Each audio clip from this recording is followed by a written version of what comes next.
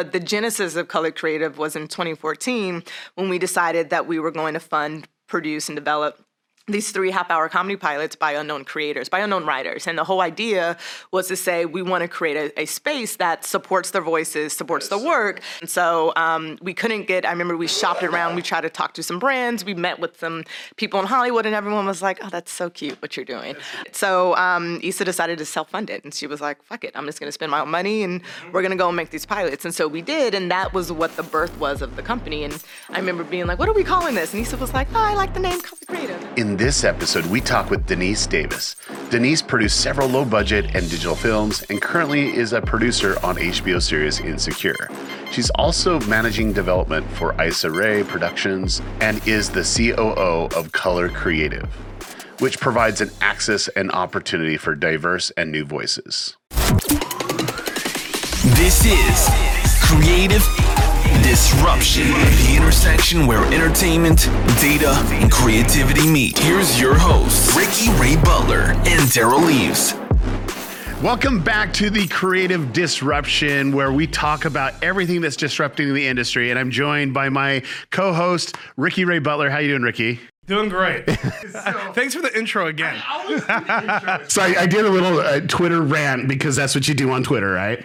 And I was a little salty because I've been working closely with a partner manager at YouTube, and I made YouTube a ton of money, and I made a ton of money, and we had a great relationship. We'd meet, a couple times a month, and I thought the relationship was a little bit deeper than what it was. And no, wait, you just wait. And, we even met in person, and I was even making recommendations of, so you were in the friend zone and stuff like that. Oh, it was so friend zone. But what was really interesting was out of the blue, I'm like, hey, I'm ready to meet up at VidCon, love to connect, go over a few things that, things that I'm really concerned about my channels. And as you know, I have quite a few channels that we own and operate, as a company, and a lot in the kids space. And so I wanted to really focus in on one of these channels that bring in a ton of views. And I get this nothing. It was like crickets for a month. And so I hit another email. Hey, I'd really like to connect. VidCon's getting a little bit closer. Crickets. Nothing happened. And then it was like three weeks later, after that second email, I get this: dear creator, we really appreciate your partnership, but it's time to move on. And this is from your YouTube contact. This is from my YouTube contact. And she said creator. It was like, dear creator. Now, Uh-huh.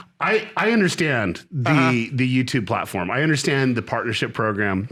I understand that these partner managers are so overworked. Sure. And they have a ton of creators that they need to work with.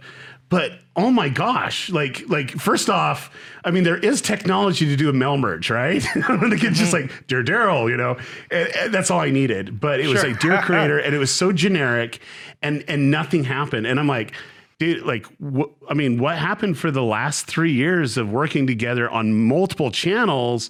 Where was that relationship? And it was so cold and calculated.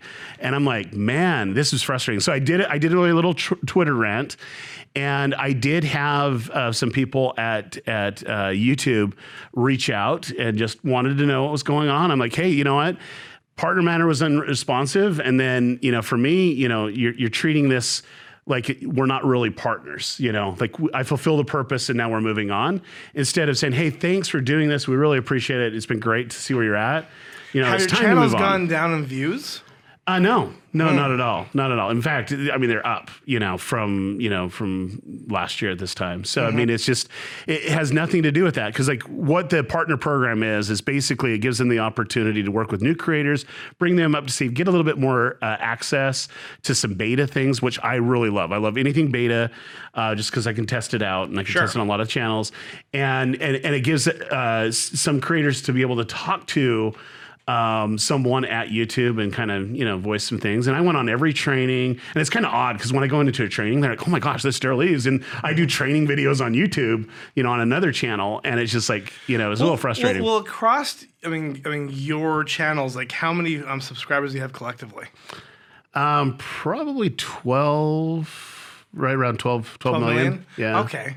Yeah. So yeah, I mean, it can't be because you're not a priority because 12 million is huge. Well, but I think YouTube's priority is something that I think is a really, really important priority. They need to diversify, who they're working with and bud the creators. I really think that's a huge issue. And literally, they don't have the manpower. Like seriously, how many people have across all their platforms 12 million subscribers and billions of views? There's a lot of people that are doing that, and they don't even have the manpower to do it. I think my only grief is that when you're developing a personal relationship, keep it a personal relationship. I mean, yes, I understand business, but man, this is a person business. And I can tell you this right now, Ricky, if there's any other platform that ever comes out, I will be the first adopter that will just jump on it, and I think right now Facebook's great. It's getting opportunity. Are you on TikTok yet? I do have some TikTok stuff going on, but it's like the thing that's interesting is when there's a viable competitor, and then right now there's not, because everything's feed driven, and when it's search driven and makes it easier for people to find content, that's when I think a lot of creators are going to exit for sure. So right. Well, no, I agree. When there is a competing platform, that there's going to be a lot of creators that will exit. However, it's going to be very hard, I think, to compete with YouTube. I mean, they've been paying partners for over a decade now. When everyone else is kind of like Facebook, are just all like kind of dabbling in it. Yeah.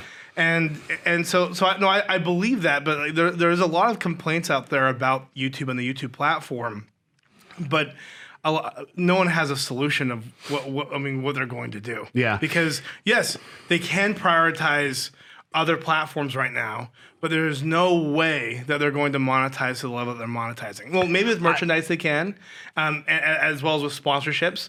But when it comes to the YouTube partnership program where they have the rev share, that there's no competing platform. So 100% agree with you, but I also disagree with you. Like the platform that I feel like is going to come into it is Amazon. Now, sure, their video platform right now just is horrible. Like it's horrible. Yeah, but Twitch is killing it. Well, but there's a lot of people making a lot of money on Twitch. But they own Twitch, and how hard would it be for the engineers there to clone Twitch and to create something that's a little bit closer to what we know as YouTube? And for me, I'm more interested with that because of all the integrated stuff. And you should be too, because you do all integrated brand deals, right? Yeah. So it's just like, you see those sneakers right there? You can buy it right now. And then I get a percentage. I get a commission on anything. Plus anyone that subscribes to me, how they do Twitch, we could actually get $5 a month. I mean, that's huge when you're talking these types of numbers. And so, there's a lot of transactions. And one of the tactics I did a long time ago was for the piano guys. I don't know if you remember when I worked with them, but basically I tried to get them with all my heart to go and only get their music on Amazon. And they're like, no, we want to be on iTunes. I'm like, dude, like seriously, we can make a ton of money if we go to Amazon only. And they're like, well, why would we want to do that? It's only 99 cents. I says, yeah, it's true, but I can put this little affiliate code that goes on, and then anything that someone buys, anything that they buy, we can get a percentage of. So they didn't do it completely. They decided to go on iTunes. We still made $30,000 without selling any music on Amazon.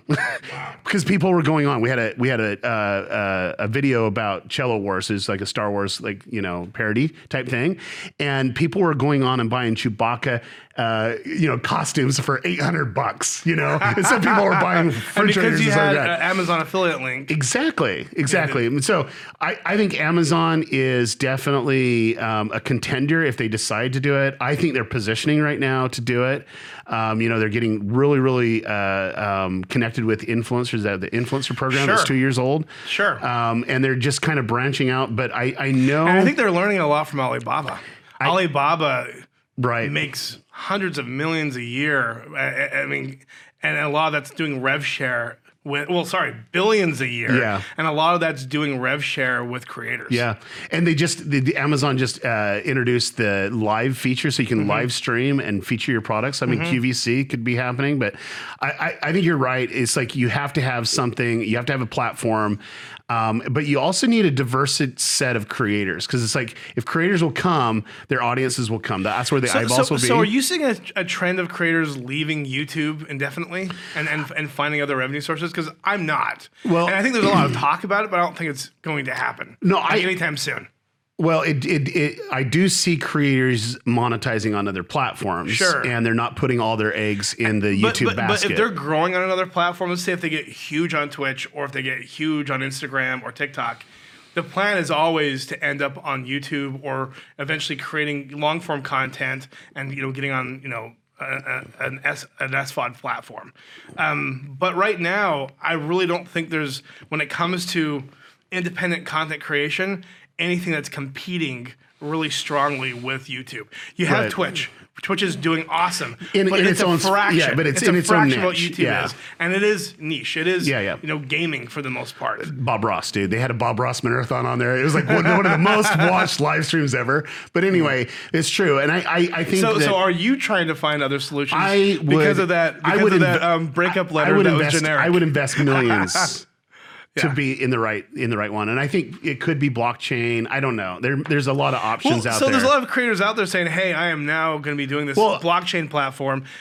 I think they probably get a big increase up front, but I don't think there's anyone that's sustaining their growth with a blockchain platform. Well, which, by the way, I'm a huge believer in blockchain. Of course, like I know how much crypto. I don't know how much crypto. Man, you're always buying it like candy. I was early on. I should have sold last. Well, was it last year? Like 2 years ago? Yeah, 2 years. I would have ago. been very happy, but I ended up losing a lot as well. But you can write that off. But no, I believe that there's going to be a day where a content creator or a producer or a director will be able to use a blockchain platform and say, hey, I want to do Star Wars my way. Yeah. Or I want, that might be a little more difficult and complicated. No, than Disney. someone actually tried to do it their way and the video bombed. Oh, so. yeah, well, sure. But let's say they might take something like Lord of the Rings or another franchise out there. Say, hey, I want to do this my way. Followers, help me fund this. And I think there's going to get to the day where people can go fund it. They're actually going to invest in it through blockchain. Absolutely. And raise hundreds of millions of dollars. And that's when content is truly going to be decentralized. It's already decentralized today, but that's when film studios and TV networks are really going to be well the scared. writing's on the wall because and this is really interesting because of our guest today, and I can't wait to chat with her for sure. But so we gotta but I gotta make this point. This is a really long banter. But this is a really important point. All right. It's like when platforms are telling the creators what they can and can't create, and they say, oh, you can't create that because that's breaking whatever. And they're creating new terms and stuff because it's not advertiser friendly or whatever. That's when you have a huge disconnect. Because like what I believe and what you believe are not always in line. I mean, we debate all the time. And I'm usually right. You're so far from being right. All right. Well, anyway, I think that's a huge thing. But also, I truly believe that a lot of these corporations they take creators for granted, and they don't really understand the influence that they have. And I've seen creators crush companies, and in a good way, and then also in a bad way. Sure. And for me, it's like the creator is the gym, and wherever they're creating content and however they're using their creativity, the audience is going to follow. Sure. And whether it's on YouTube, whether it's on Amazon, Twitch, Instagram or HBO, that's where they're going to go. I think we have a perfect example of that. I mean, we've talked about how the digital creator world and the traditional creator world are clashing right now. Right. And we have with us today Denise Davis, who is the producer of Insecure as well as the co-founder of Color Creative. And she has been a pioneer on both the digital side, but has also been able to take successes with digital content and apply it, to other platforms like HBO. Yeah. Thank you so much for joining us. Thank you guys so much for Hey, how you having doing? me. I'm doing well. Very much enjoying your banter, by the way. I have so many thoughts. And you were right. I definitely I wanted to chime in. I was like, oh my, yes, I'll wait. Well, please let us know what you think Daryl said incorrectly. Because there's a lot of things. Absolutely where he was nothing. wrong. Everything was thought-provoking. What are you talking about? It was amazing. Listen, so she's an OG YouTuber, we're going to agree a lot more than you. Hey, I was the one around then doing all the deals. Okay, you did bring people money. You guys weren't making You money just never 10 brought years me ago. money. That's the problem. Yeah. We'll talk about that later. Sidebar. Sidebar, you know. No, but we're really, really grateful that you're able to come on. No, thank And, you guys. Could you just take a minute and share with our audience a little bit about yourself and kind of give a little bit of background? Yeah, I'll do the spiel. So I'm originally from Las Vegas, Nevada, born and raised. I got into video production in high school, so we could talk a lot about that because I think it has a lot of my ties to digital because we're talking about 2004, back when HD cams were going away and everything was becoming on SD cards. But I got into video production in high school. It piqued my interest, decided to go to college for film, which I didn't think was real. Went to Brooklyn College, CUNY in New York, majored in film production, minored in TV radio, had 12 internships, knew I wanted to be a producer, so I just hustled. And I came to LA to attend AFI, the American Film Institute, where I got my master's in producing. And I came out of AFI in 2012, which is when I saw the rise of digital happening while in all these 6 years of film school Right. and seeing the industry change. I was in film school during the 2008 writer's strike and, coming out of grad school right on the peak of the wave of digital and decided I was going to be a freelance producer because why waste my time going to be an assistant because I came out knowing how to make things. And so I met Issa Rae, produced Awkward Black Girl, translated it into Insecure, and there's a lot of stuff in between there in my freelance years because I mostly stayed in the digital space. So there you go. There's my Okay, so if I get this right, 2-minute spiel. From Vegas to Brooklyn, Yes. from Brooklyn to LA. Yes. Those are pretty extremes. I mean, There's some drastic changes in life. Well, I say, Vegas has no culture. So New York definitely helped me, definitely helped me mature and learn a lot about the world in a place like New York City. Yeah, And then, for me, I was always anti-LA. So I was like, I can't, never going to move to LA. And then obviously I was like, I kind of have to move to LA. that's where the work is, right? That's where the work is, where the opportunities are. Well, really cool. So what was like an aha moment for you? Like here you're coming out of your master's program, and you've got a lot of schooling, in the industry. What was your aha program where the industry was going? Because it's like, it was clashing at the time and there's a lot of people, big broadcast studios that were trying to pull things back and you had independent creators trying to create their own stuff. Like, Yeah. when did it click for you? So I never talk about this, but it's on my resume somewhere. But so in fall of 2011, we were talking about the YouTube channels, creating 100 channels, right, and investing $100 million. Right before that, about a month before that announcement went out, I got hired. I met a guy who had hired me to produce a short film from a client of his, and he was a manager mostly with social media influencers. And this is 2011, so Wow, that's the early, term is yeah. very, very early. I don't even know if he called it that then, but one of his clients was actually Michelle Phan. Got it. And at the time, in 20. Is this Richard Fries? Yes, that is my guy. I love I Richard. remember him, Yes, yeah. he's a really good dude. And we He's somehow, not doing the same thing anymore, No, right? he's not. Yeah. Completely out the business. But we had met early on and we kept in touch. And finally, he called me up and said, "Hey, I have this thing," and completely trusted me still in grad school, but said, "I need a producer to do this short film for my client." And honestly, my introduction to Michelle was through Richard because I didn't know. I was like, "Well, who is she?" And I looked her up and I was like, "Oh, she's like, millions of views on YouTube, all these makeup tutorials, but she had wrote a short film and she wanted to direct it and be in it and for her channel." And it was very revolutionary at the time, especially for her because she was a YouTube creator not known for doing that kind of content. And so he needed to pull in someone who could produce scripted. And so I came on board and did this project with them. And they had actually, the money used was from a brand sponsorship. And we shot it in a day and it was a great time. But I remember sitting down with him and he's the one who actually tipped me off and said, "Yeah, YouTube came to us, they're trying to do these MCNs and trying to do these channels." And that was really my aha moment because I'm on set, I'm with this YouTuber who I'd never heard of before, but then once you discover them, you're like, holy shit, like they have an audience, like they have influence and power and an audience and these eyeballs. And that was after, especially being at that point 5 years into like film schooling, just this awareness that something else was happening, right?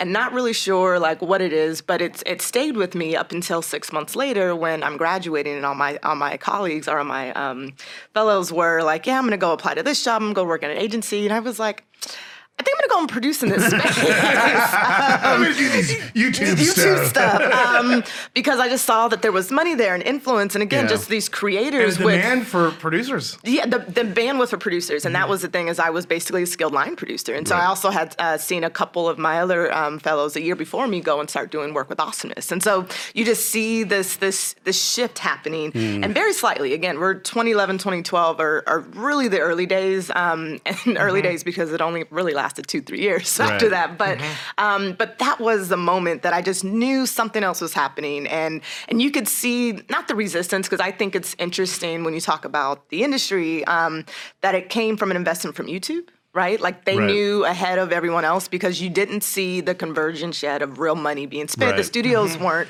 the ones putting down that money. It wasn't brands. It was YouTube saying, well, we're going to reinvest in our creators and we'll kind of prove a point to people who are looking at it. And YouTube, like, to their credit, they don't necessarily talk about all the money that they give to, building up the platform. And that was like a huge investment at the time. And it created a lot of buzz with people. Hey, we can actually make money. This is like 2011, when the partner program was just really getting adopted. And then in 12, when it was opened up to everyone, it says, hey, look at this. You can make money and you can do integrated brand deals and you can have this partner share and so on and so forth. But they do that around the world. Like right now, they have an effort like in Indonesia and in Asia to fund creators for a year, to employ them for a year to create content so they can actually get enough money to do it. And it's crazy. But it's so smart. They never talk about it. And there's a lot of good things that YouTube doesn't talk about. Yeah. That's one thing that it is. That they do a great job seeding creators to help build the platform in the areas where they're weak. Absolutely. Well, and people don't realize it's what started or kind of launched a lot of the MCNs that later got sold for billions of dollars, Yeah. right? The Machinimas and the Awesomeness TVs and like all of these Or close companies. their doors. Or close the doors, exactly. That's another subject. But that's kind of was their seed investment in some ways, and they were able to kind of capitalize and build from there. So yeah. Yeah, so it's very interesting, like how you stumbled into the space, and I remember those feelings of like, okay, there's something going on here. I remember browsing YouTube and just thinking, why are all these teenagers getting thousands and thousands of views? This doesn't make sense.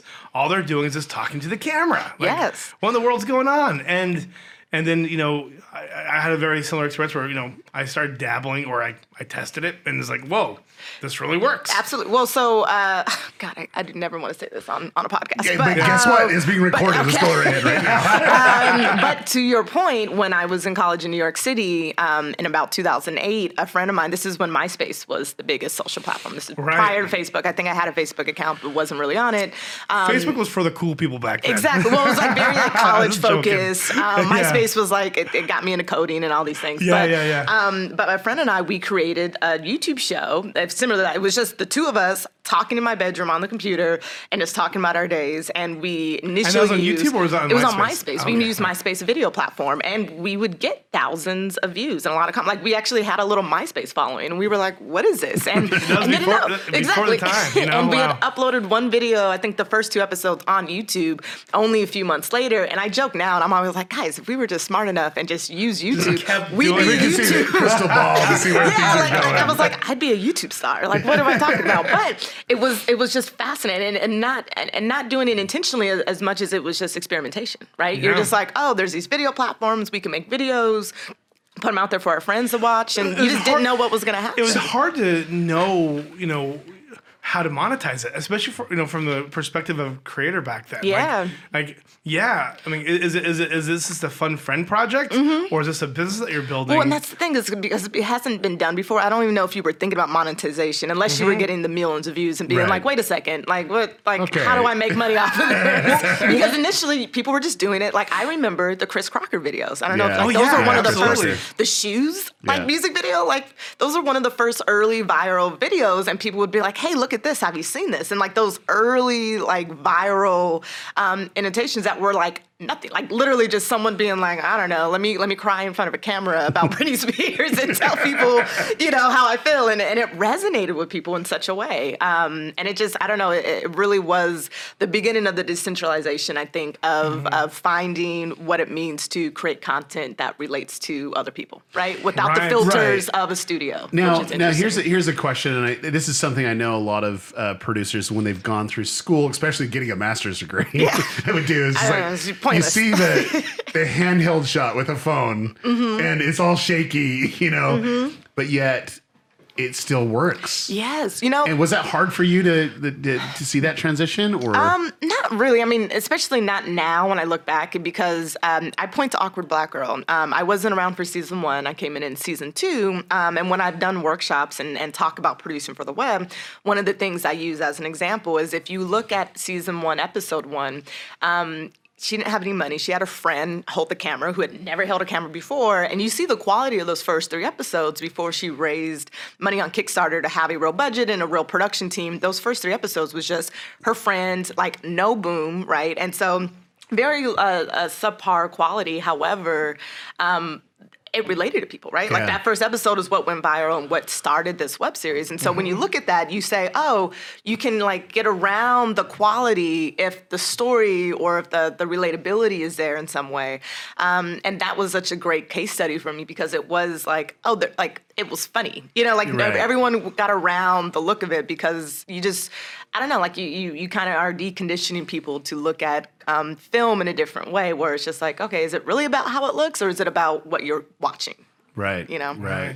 Well, I think, YouTube and a lot of the social platforms, really showed entertainment and mainstream entertainment what people really want. Yes. I mean, look at gaming, look at beauty. There's a, short form skits. Like there's a lot of things that were just exploding online because no one else. No TV network was offering because that content. the whole point is here you had people in the room saying, this is what we're going to give the people. This is what they need to watch. Yeah. And it flipped it on its head. And now it's very data driven. And now it's just it's more this. I'm going to make content and people are going to gravitate to what they want to watch. Instead of you telling them what to watch, they're going to find what they want to watch. Sure. And that switch is key. And so, I know right now you have a series on HBO that you're doing. I want to talk about that because that's really interesting. Before we go there, what was the evolution from YouTube to HBO? Oh, wow. The evolution. 2012, we started season 2, which was funded by I Am Mother, which was Pharrell Williams' YouTube channel, which got money from the YouTube investment. Right. So look at that connection there. And so he dumped a bunch of money into season 2. The finale aired in February 2013. It did really well. And at the time, the first show Issa actually ever developed was a pilot for ABC Studios with Shonda Rhimes. And she had developed it in the traditional network's development season pilot. And it didn't get greenlit to pilot. It actually, we'll come back to this, it's what started Color Creative, was that her experience in the traditional model. And she came back to me and was like, that shit's trash. It's very archaic and old school, and I don't understand why they develop shows this way. And HBO called her up and said, we heard that you're free now. Do you want to come in and pitch something? And so she pitched them Insecure in April of 2013. And it took 2.5 years from that point of her just writing the pilot script with Larry Wilmore and waiting, hoping for a pilot green light. And so there's this dearth of, I'd say, about 3.5 years where Issa just kept creating content and just it would call me up and say, I wrote a sketch. Can we do it for $500? And we'd go and shoot it on a Saturday. We did a few other web series, some other YouTube channels that were funding content, and just kept creating content. This was my freelance years that I spoke of before Insecure really kind of got off the ground. And so I will say, though, once it got greenlit to pilot, it was just nonstop from that point forward. Wow, visionaries. I mean, waiting on for the big opportunity to happen, but you just had to keep working and keep trying to make other things happen. Yeah, well, because you realize Hollywood is just slow. Like if you wait around for someone to really give you that opportunity, it's like it could have not been HBO, could have probably been another network, right? It's the same way that initially we thought ABC was going to be like the big jumping off point, and that didn't go the way it should have went. And rightfully so, though. Issa looks back and then always talks about how she's kind of thankful that show didn't end up getting greenlit, because when she took a step back, she realized it became something that didn't feel like it was her voice any longer. Right. And that's important, because it led to what Insecure was. I think that's a main point of what I was making earlier. It's like, you have people telling you this is what you can do and this is what you can't do. Create within these, this confines. Absolutely, and especially for a network, because advertisers are all behind those broadcasts, right? Like it's just like, it's not that they're saying like creatively this is what you can and can't do. They're like, this is what our advertisers don't want. And it's tough. But then you go to HBO and they're like, do they even talk to you? No, HBO, especially having developed them with the years now, they are so great creatively, because they want your voice. They want the authenticity, right? They lean into, people who have something to say and people who have a very unique perspective. And it does feel like, and I can't believe I'm saying this, but it does feel like an evolution of like the greatest version of what YouTube could be on a streaming platform, right? Or on a premium platform, I should say. Sure. And that's just because they don't filter. The only disadvantage, I'd say, is HBO doesn't program very often. Yep. And therefore they have a lot of things that are in development for a very long time. And, I wrestle with that, because on the positive side, you end up getting the best work, right? They really spend their time, like we said, Insecure was in development for 2.5 years. They really spend their time making sure something is as good as it can be and is that spotless. They don't rush the process. And so you can't, it's very different than YouTube when you're just like, let me make a video and it's there. well, yeah, but man, like HBO, like for how long have they been around? Like they just keep winning. Yeah. And so it might be because of that process of making sure that they hear your voice and making sure that it's something that is coming from the artist in its purest form. Because if you look at HBO shows compared to a lot of the other networks, HBO usually has more successful shows. Yeah. I don't know that for a fact, but it seems that way. It seems like they're always definitely popular shows. A contender there. I mean, and they're the ones that came out with one of the first binge-worthy shows, which was Sopranos. Mm-hmm. Yeah. I just look at it this way. It's like there's different goals that people have, and it's literally about the speed. I do believe. I think that what's changing now is how fast can we watch it. I know that Game of Thrones, like people were waiting between seasons to watch the content, and they would have watched a lot more if there was more content that was given to them. And that's why theory videos on YouTube were exploding. Exactly. Because people couldn't get their Game of Thrones fixed. They'd either keep watching the other seasons all over again, or they'd go and just go in those rabbit holes on YouTube and binge watch. Yeah. Exactly. That's what. or those Game of Thrones facts, profiles on Instagram. I don't follow those. I mean, is one of those things where it created its own vertical online. Yeah. But I think that's the thing, is the pacing of getting content out. And I think that I think HBO is putting out some amazing quality content. I think Netflix just throws things out and just spews it out. And every once in a while, there'll be some really, really good shows. But other than that, you have Amazon that's a good contender now that are putting out some amazing series. But I really do believe, I do believe this in my heart, even though that I was ranting and salty against YouTube, is like when they can level up on that side in the sense of creating better quality content that's consumed more like this, I think it's game over. Because just the eyeballs and the visibility, if it's not behind a paywall, is going to be just damaging. That's it's so funny. That was one of my biggest gripes with YouTube Red, then YouTube Premium, and then YouTube whatever, and then it's no longer exists. But was this idea that I think it does, but they take your money. I think it's specialized. They get rid of the ads. That's about it. I think specifically for I think music and sports, right? Yeah, which is what they're shifting to. It is, actually, they're like, oh, this is where our audience is for that space, so we'll do that because Ariana Grande that has over 140 million followers that doesn't make a lot of content. Yeah. So it's a way of leveraging those huge audiences. But I was so fascinated by the decision because coming as someone who came up through YouTube, I kept looking at their space and saying, well, I don't understand how you're going to create a paywall for content on a channel that has always been free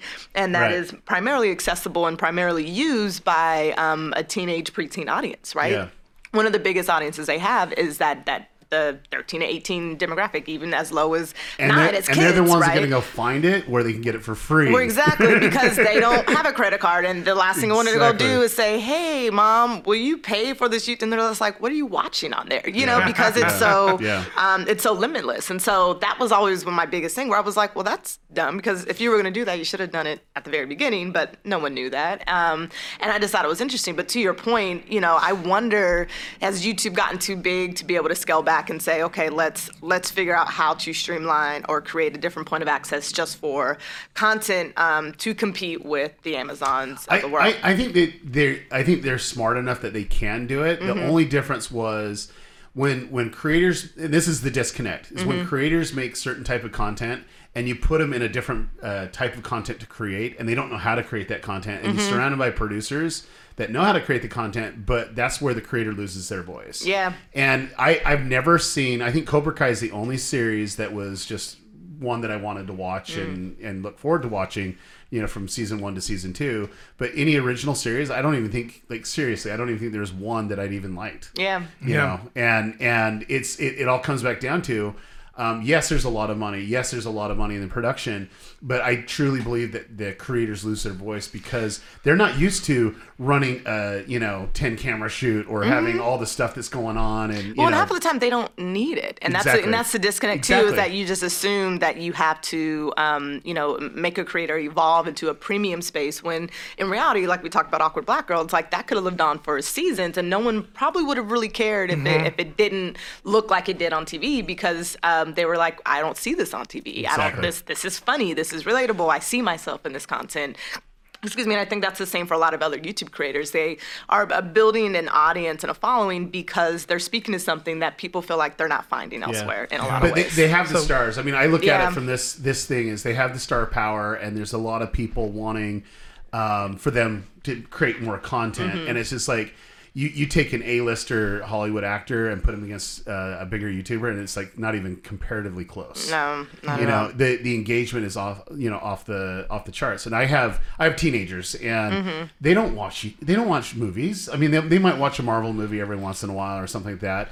They don't watch TV, but they do consume YouTube. Oh, Like, absolutely. that's all they consume. I have a 9-year-old niece who now has grown up since 2010. She was born in August 2010, so she's part of my digital journey. But she's grown up watching YouTube, right? Like, I see her maneuver her iPad in a way that I'm just like, I don't Didn't even know understand. it. And watching stuff and having conversations with me about stuff she's watching that I'm just like, I've never heard of that. I don't know what that is. And, but it's an amazement because I have to have an adult conversation with her where I'm like, how are you finding this? And she's just click, click, click, click, click, Yeah. click, click, click. It's and then finds the amazing. things that she loves and knows how to go back to it later. My AI is so 3-year-old, good, my yeah. 3-year-old can navigate the YouTube app better than I can. Yeah. I mean, Well, she knows how to do certain things that I don't know how to do either. I mean, That's which not is- saying much, which is- Ricky. Well, no, it doesn't. Stop it. But going back to YouTube, trying to get into that premium content.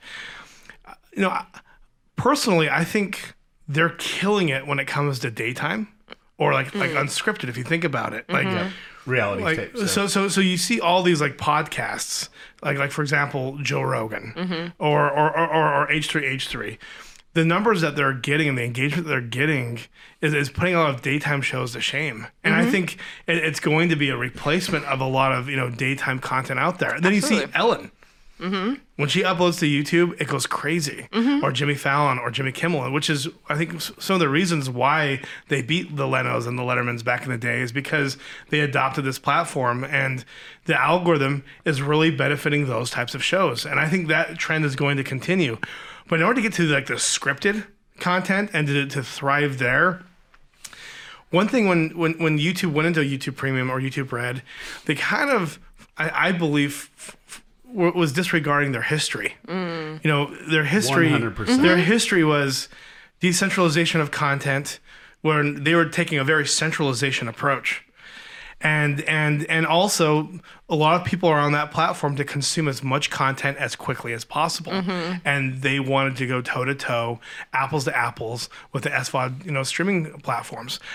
In order for them to get to that area, I think what's going to have to happen, and I think this would be kind of cool, if they were to acquire one of those huge SVOD platforms, let's say if YouTube acquired Netflix, which would be a crazy huge acquisition. Which It almost gives me a headache just because of the Netflix content that's already yeah. happening. Well, so this is the thing. It might improve both worlds. So think about it.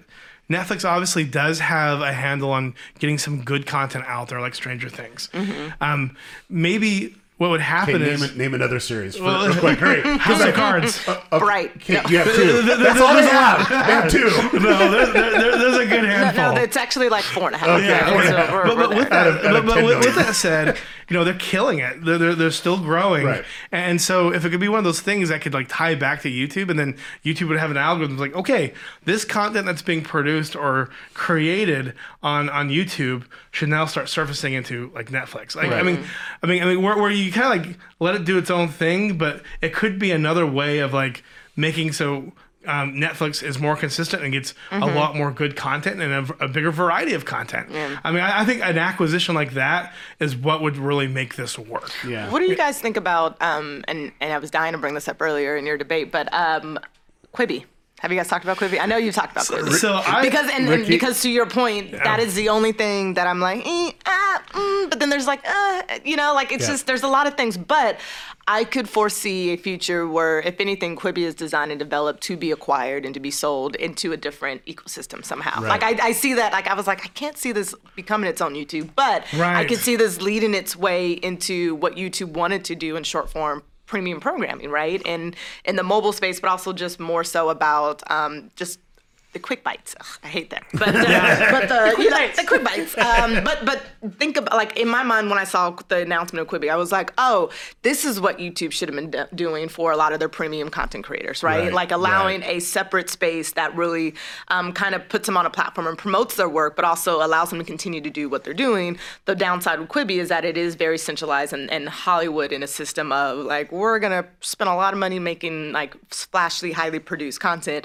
but with all these celebrities, but will people watch? Yeah. From a brand integration, product placement perspective, we're already getting ready to start testing a lot of stuff on Quibi. I mean, we're on all the platforms, from Quibi to Apple to a lot of the different SVODs. My personal opinion, they have the right team. They have some very strong entertainment executives, but my question is, are they platform executives? They know how to create content and do all the content deals, and it seems like they have a good roster of content coming on. But my question is, are they really going to be able to grow and compete with the other platforms out there? Do they know who they need to be targeting and how to target them? Is their content relevant to that audience? And I guess my question is it going to be successful, or is it going to be one of those things where they're going to be forced just to selling their content to another They're platform? going to be forced. And the reason why they're going to be forced is because Gen Z, they want certain type of content. And I can tell you, I spend so much time trying to figure out what they want, because that's the main consumer of online video, Yes. right? And I can tell you that they like the shows that they like the creators that they like, and the people that they're pulling in right now, like it's a disconnect, you know, it's a disconnect with that audience. And those are going to be the early adopters. Those are the ones that are going to be, hey, this is really cool. Look at Snapchat. Look at all these other video platforms that did well, but it's because they were able to target the audience. And I also, my argument for Snapchat, the old Snapchat, was always that. old Snapchat. The old Old Snapchat. Snapchat before the old people got into there. But it was because it was a creator-enabled platform in some ways, right? It allowed Generation Z to take a thing and say, oh, let me document my daily life and like have fun with these filters and watch other people's videos throughout their day, which was, like Instagram tried to adopt that feeling, but it was almost like this version of social media meets YouTube for people just every day, right? Exactly. Like, Exactly. and allow them to just create their own content in a weird way, whether that looks like. Yeah, and the issue with Snapchat is I think they're slow moving on really catering to the content creator. Yeah. And then I think they put a lot of betting into having a centralized approach, creating their own original content. Yeah. When really they should have really been focused on empowering the content creators that were there, because like, for example, when our company we spend tens of millions of dollars a year on doing integrations, when we saw that Instagram started their stories, and then that they had a swipe up option, we immediately took all of the focus from Snapchat and put it over to Instagram because we could, have more data and we can, measure, from views to conversions or to clicks even. And that's something that you couldn't do on Snapchat. And it took Snapchat a while to figure out like, oh, whoa, there's a lot of engagement slowing down here. And I think it's because people are monetizing better on Instagram. Well, that and they're able to grow their other audiences through Instagram as well. And like you said, Snapchat was slow. And then they were also very much like, oh, let's get scripted content in here. Yeah, how does that work out? Let's do what the other people are doing. And really, and I think that's a principle in business that everyone needs to realize. Yeah. Look at what's working. And innovate. Optimize and innovate and make it scale even further. Yeah. And so like for example, you see all these different businesses that have these startup CEOs that just think, oh, I want to do 1,000 different things all at once. Those are the businesses that sometimes fail and end up not being very successful in the end.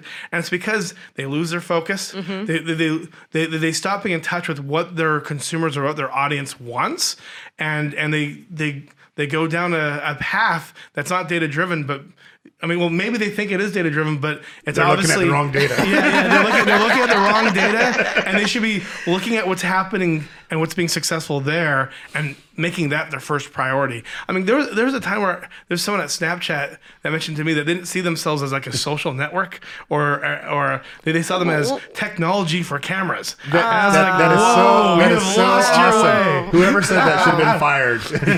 Wow. There's a panel where we're talking about this, and a former client of ours, felt very passionately that they were a technology for a camera. There we go. And I was just like, if this is something that's really coming from Snapchat, they have lost their way. They were like, no, Samsung's going to buy us out. We know. We got that deal going on. So strange. Yeah, so being that you guys have been successful with Insecure on HBO, yes. Do you guys feel like you have more clout and more, I guess, empowerment to do things faster? Secure? Are you more secure? I like that pun. Yes, it's an interesting journey, right? I think so. We have a show that the trailer just dropped on Sunday. New HBO show. It's actually our next show after Insecure through the HBO deal, called A Black Lady Sketch Show. That will be revolutionary in its own way because it's written, produced, starring, directed, and created by all Black women, and it'll premiere on HBO on August 2nd. That's awesome. Oh, And the trailer just dropped Congrats. on Sunday. Thank you, and was really, really buzzy. And so a lot of celebrity guest stars, but also just this idea that a sketch show like this has never existed on television ever, right? And it will be our follow-up on our HBO deal, and that's exciting in the fact that we're even able to do a show like that there, right? And be able to say this is what we want to do, and Issa really kind of championing that and them allowing it. And so I think it has been 3 years of being there and trying and developing numerous other shows that are just in the HBO development purgatory, and that at some point will move along. But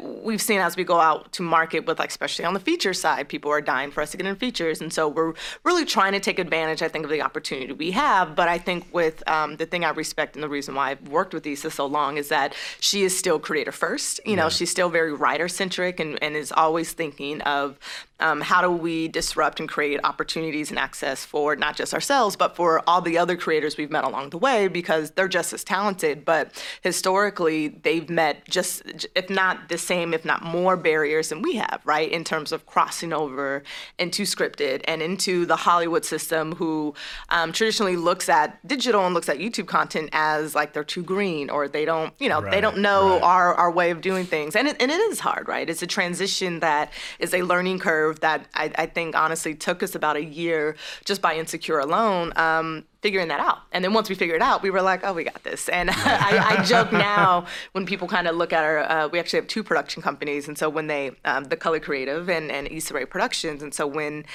people ask us to define our genre, our brand, and I say, well, hey, we're genre agnostic. Like, just because we have Insecure or Black Lady Sketch Show doesn't mean we're only doing comedy. We're just looking for great storytellers. And we also look at ourselves as a company as kind of revolutionaries in the sense that neither of us came up through the agency world. We didn't start as an assistant and grow in Hollywood Right. and then launched our production companies with all these contacts. I was like, we look at the way you guys are doing things very differently, right? We look at it as outsiders, and I coined the term untraditionalist because I'm like, guys, we came from the digital space. We came from not having any restrictions. And so when we look at a model or a development system, we're like, why do you, that's so silly. Like, why do you Because do we've it been doing that way for 100 years. right? But you're just like, but you also see the resistances change, right? Yeah, You see yeah. them, like, I mean, look at what's happening in the OTT space just now after they were like, we'll let Netflix do their thing. And then after a while, they're like, oh shit, Yeah. if we don't create our own space, then we're going to get beat with these guys. And it was a very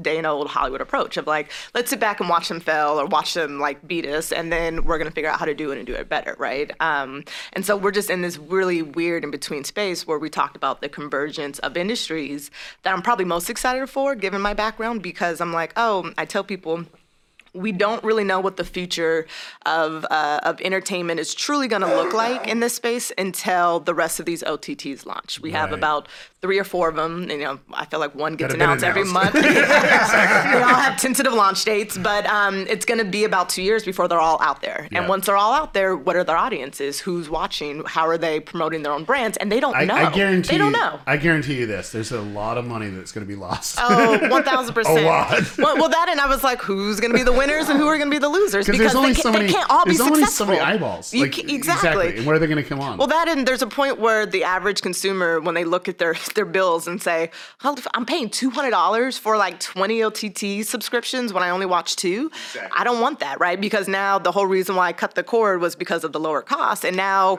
you're forcing a consumer to really pick and choose where they want to watch content. And what if their favorite show like Insecure, because it's only on HBO, will they keep HBO year in, year out once Insecure is off the air, right? Or will they say, well, let me keep the $12 a month and just see what else they have? And if the content's not there for them, they won't stay attached. And so I do wonder, and it's TBD, but it's like, will OTTs become just moving into the niche market space, Yeah. right? Because it's like, that's the only way I think you're going to truly capture a consumer-facing audience in a way of like saying, let's build, I mean, BET finally just announced an OTT app, and I was like, okay, about time. sheesh. Like, yeah, I mean, guys, you're the only ones who have had this audience for who knows how long, and no one's been able to beat you, Yeah. but now you're so slow to get out the space, because I joke and say, well, Insecure or in Atlanta should have been on a BET, but you guys didn't have a platform to have this premium content, and on top of that, you were still connected to cable and not Yeah.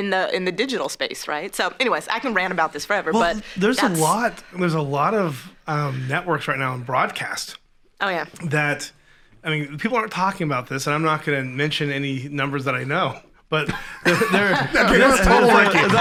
People talk about this, but I'm not going to say anything. But no, there's a lot of different like TV networks say it. that are seeing more views on their streaming platforms. Oh, absolutely. Oh, yeah. On their own Yeah. branded streaming platforms Yeah. that I never heard of before. Yeah. Yeah. And, Well, and so this is like one of those things where like BET, they definitely should be Well, here's- getting on this or making a partnership, here's the with thing. one of Everything the other was networks. speculative. It's like, are Nielsen ratings this? And it's Nielsen- like, and Nielsen come on, has just what been do they like- survey like 10 people. Yeah. Right. But digital, like you can see who consumes it, how long they consume it, where they jump off, if they come back frequently. There's all this data that they're able to do. And so, of course, they're going to have more viewers because what was said before was all speculative. It's just not- It's so true. It's not, You can't real. meet the precision Exactly. of what the numbers and the data is going to tell Yeah. you, which is also why I think you'll be able to find an audience much more easier.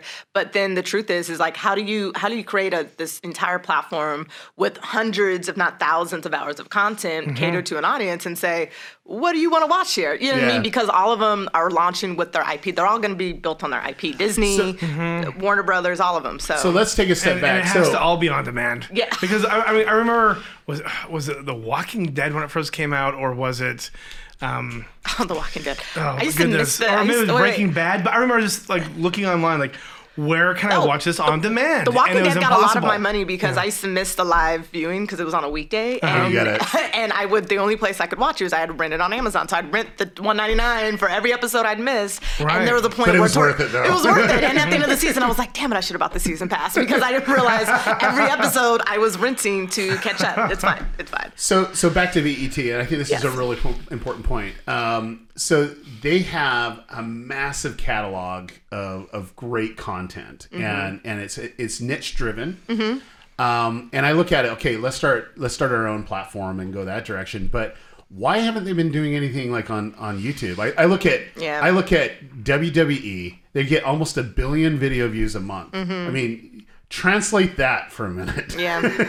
1 billion, and yet it just seeds for all the stuff that they're doing, and it just baffles me that they don't even do that. Yeah, well, it's the same as almost like MTV, right? Where I Right. was just like, I don't know, MTV should have merged with Awesomeness when you had the chance Yeah. because that's where your audience went, right? Yeah. And so with BET especially, I really don't know where the disconnect was because they've Which I never think they been. acquired them, right? Yeah. Viacom acquired Awesomeness.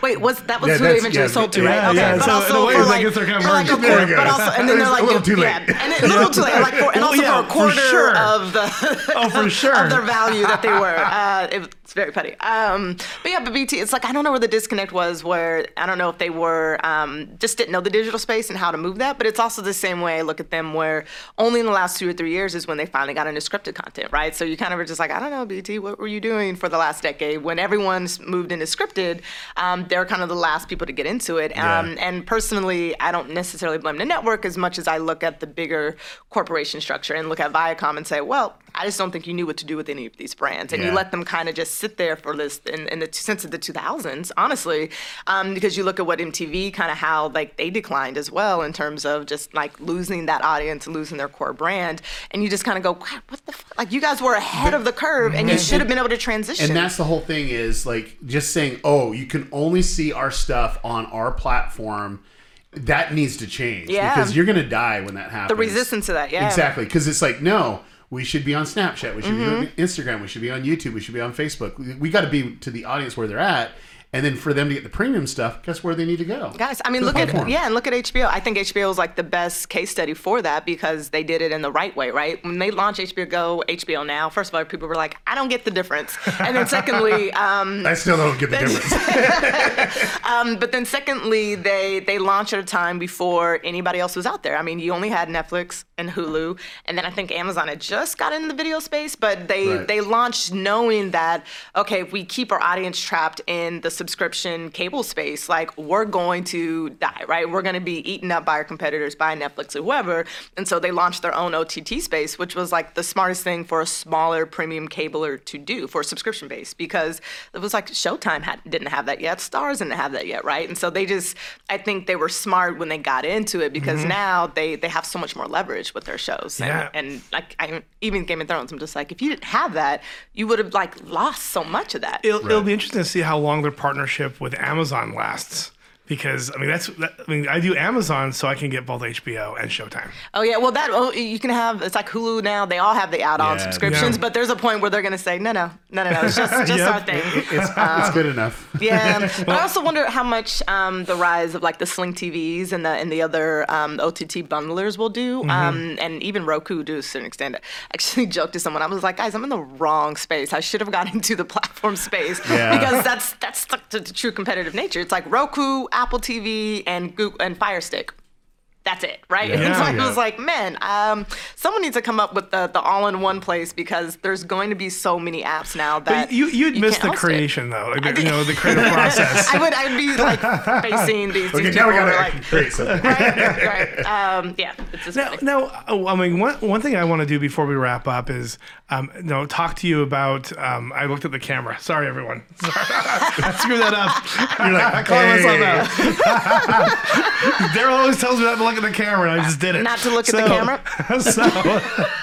So tell us more about Color Creative, like, how you guys were inspired to start that and how that's going. And I think I introduced you the wrong way. I think I said Color Creative Foundation, which sorry about that. No, it's fine. Ricky I mean, likes to add add to certain things. to everything. That's fine. I will accept that. There will be a foundation one day. Who knows? Okay. So I mentioned this a little bit earlier, but essentially the idea was born out of Issa coming through that ABC development space, right? She was like, it's archaic, it's just awful, it doesn't support your voice and doesn't support creators. And she came to me and said she had read a woman's web series script that got sent to her that she read and thought it was hilarious and was like, this should be a pilot though, and came to me and said, could we shoot this as a pilot? And I was like, yeah, as a half-hour comedy, like it's a short film, like we can go take 50 grand and go shoot it as such, right? And call it a pilot. And so she was like, okay, let's think on that some more. And then came to me and said, should we do more than one? And we ended up saying, let's do 3. And so the genesis of Color Creative was in 2014 when we decided that we were going to fund, produce, and develop these 3 half-hour comedy pilots by unknown creators, by unknown writers. And the whole idea was to say, we want to create a space that supports their voices, supports their work, and at the same time, hopefully creates access and opportunities, if not just for the projects to go and land in the traditional space, but just for their careers, right? Just to be able to get their work seen and heard,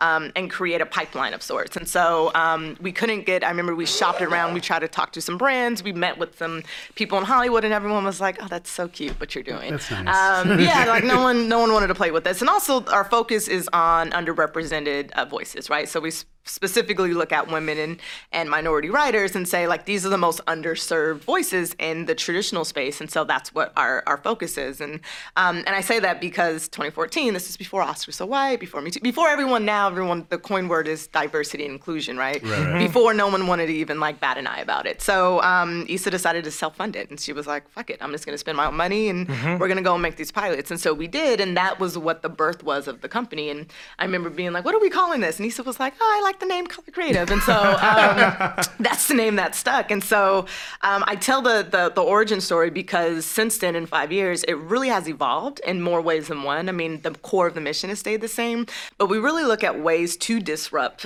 what we see as the traditional pillars of Hollywood that should not be there, right? And so one example is I had a friend at Columbia Studios who said, hey, do you guys want to come and do some work here? Because, I'm tired of hearing all of my executives say they don't know where to find new voices of color in the feature film space, in the studio space. And I know that's a myth, and I know you guys know and have your pulse on other creators we should be looking at. Should we create a partnership? And so what we did is create this kind of production deal, it's a development production deal where we get to bring them 5 new voices who have original feature ideas, who are paid from the studio to develop that script, and we're producers who are helping to develop each project, and for 12 months, take them through the traditional studio system of developing a feature with the studio, with the potential commitment to get greenlit afterwards. That's and awesome. so it's a win-win for everyone. The studio looks great.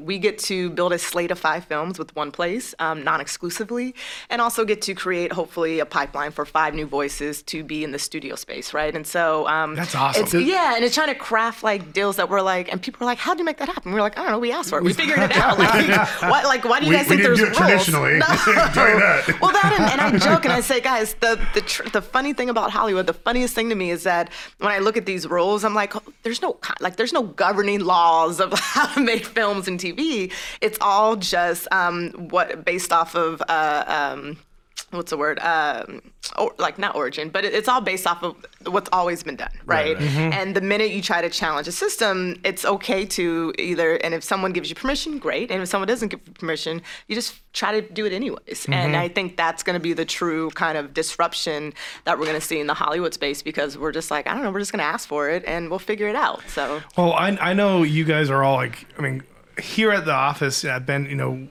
we're huge fans of everything that you guys are doing. Oh, thank you. And I'm excited to see in 10 years, because we're going to be seeing a lot more disruption. We're going to be seeing a lot more change. We're seeing so much change right now that we can't really comprehend it. No. There's just so much going on. I don't know where we're there's so gonna much end up. content. There's millions of pieces of content being uploaded every day. We don't know what's gonna happen. But I know that you guys are going to be on top. You're going to continue just to keep being successful, and it's going to be fun to see where things are in like 10 years and the empire that you guys have built. Thank you. So it's going to be exciting. I hope it's an empire. I'm sure it is. I hope so. With how much time you guys have been in this space, and quickly going from like YouTube to like HBO, like that's very impressive. It never happens. Yeah. And I think that sort of thing is going to could be a consistent pattern. Yeah. I think a lot of these platforms are going to be much smarter, and the studios are going to be much more data driven to really empower people like yourselves. Yeah. And I think it's going to hopefully be the norm in the next 5 to 10 years.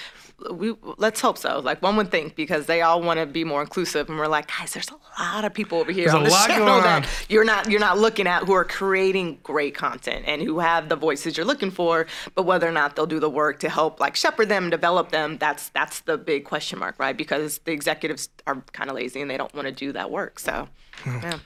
Exactly. This is the truth. She just speaks the truth. I'll probably get no work after this. But that's It's okay. No one watches our podcast anyway. It's still in the beginning phase. Hey, people watch it. This is not a lot of people that watch it. Oh, that's true. Well, thank you so much for coming course, on. I guys. really, really do appreciate it. I know it's been a great, discussion. The last question that we need to ask you is something Yes. that we ask all our guests. What do you see right now that's disrupting the industry that gets you to take a step back and says, this is where it's going in the future? Oh, interesting. The first thing that popped into my mind, and this is up for debate for another episode, but I'm really interested in what the podcast space is doing for audio. And Yeah. also not just audio, but I mean that in terms of music, in terms of scripted content, unscripted content, and where that's leading. And that's mostly because I've seen the rise of it in the last even 5 years, and it's only incrementally have gotten larger, right? And so that's probably the biggest disruption, because now we've seen it overlap into Hollywood with Homecoming and other scripted series based off of podcasts, Serial even. Yeah. And just wondering what that space is going to look like, and whether it will converge or bleed over into others, or whether it'll stay isolated and kind of be its own YouTube kind of space. So that's probably the most targeted So it's disruption. reverting back to Radio. Well, maybe. It's very much just like we're going backwards. Like You're right. Like I think it's gonna continue to be just as prominent with video as it is with audio. Mm-hmm. But with us, I mean, even though we just started this podcast, we're seeing more traction, with audio. Yeah. And I think it's because I'm not as Well, good it's easy looking to as jump Daryl. on a commute. It's easy. It's really easy to get on a commute. And you're like, okay. We're radio people. Is that, hey, Yeah, I'll speak for myself. But yeah, I think that is interesting to be something to watch. I personally think it's going to not just replace a lot of like talk show radio. I think that's been around for a while, but I think it is going to replace a lot of like the political commentators. I think a lot of it's going to be through podcasts, but I think it's going to continue to even improve from a production standpoint. Yeah. Where people are going to be able to get more creative with how they film it, and I think it's going to eventually be a huge contender to late night. yeah, be very, that's a very, very good point. very interesting. Well, thank you so much for Thank taking you you so guys. much, I Denise. appreciate it. I hope you have a wonderful day. Hey, you too. Thank you. Thanks, guys. Okay, hold on one sec. I still gotta do the little outro. Man, we're rusty today. Wow. She's like, thank you, I'm out of here. Can you validate? I need validation. Thanks everyone for watching this podcast. Make sure you follow us, subscribe to us, whatever platform you're on. And we look forward to connecting with you again in our next episode next week.